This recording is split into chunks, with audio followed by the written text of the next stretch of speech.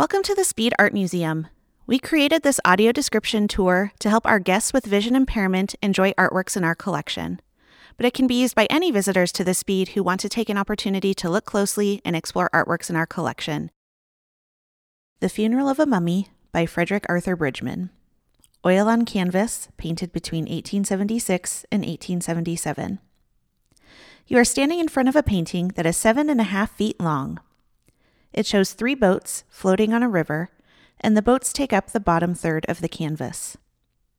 The top 2/3 of the painting show blue sky fading into a hazy yellow and peachy pink as it reaches the mountains on the horizon line. The light in this painting resembles the sky at sunset, casting a golden light over the entire scene.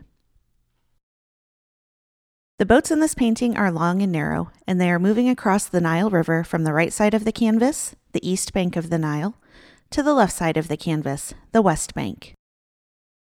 Their movements follow the path of the sun across the sky, a cycle that the ancient Egyptians believed mirrored the cycle of life.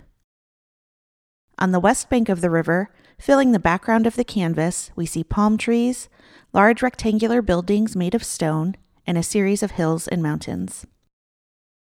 The boat on the right side of this painting is the largest boat and fills more than half of the canvas. The boat has a flat, level surface, and there are many different objects and people sitting on top of it. We see a man at the front of the boat, facing away from us, with an oar in the river. Directly behind him, we see 3 musicians who are seated and facing us, playing a flute, a lute, and a harp. In front of the musicians, 2 men burn incense and read from a papyrus scroll. They are most likely priests presiding over this ceremony. In front of them is a small altar covered in flowers, fruits, and vegetables, alongside a set of 4 small jars, each with a different lid. The jars are placed near a gilded sarcophagus. On the top of the sarcophagus, we see the outline of a human form, perched atop a golden box that is painted with decorations showing 2 women with wings. The sarcophagus resembles those found in ancient Egypt, like the sarcophagus of King Tut.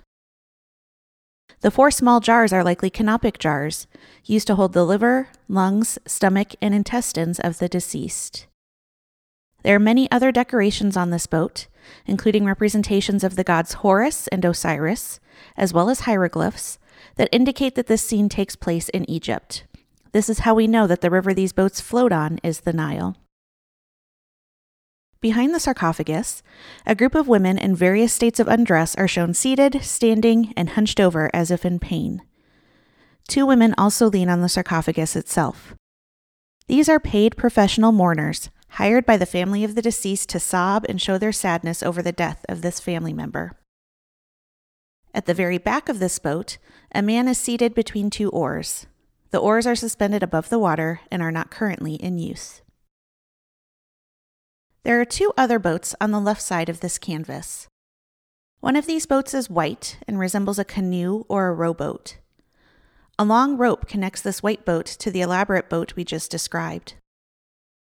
The white boat is filled with men in black tunics who are rowing the boat across the river using oars. A man stands at the back of the boat, directing their work. The final boat is brown. It is positioned slightly behind the rowboat and has a large white sail painted with decorative scenes and hieroglyphs.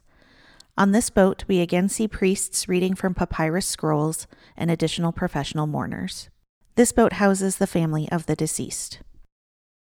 This painting was completed by the American artist Frederick Arthur Bridgman. Bridgman studied in Paris and, at his teacher's insistence, traveled to Egypt, where he spent months sketching and studying the Egyptian landscape and learning about ancient beliefs. He returned to his studio in Paris, where he completed this painting in 1877.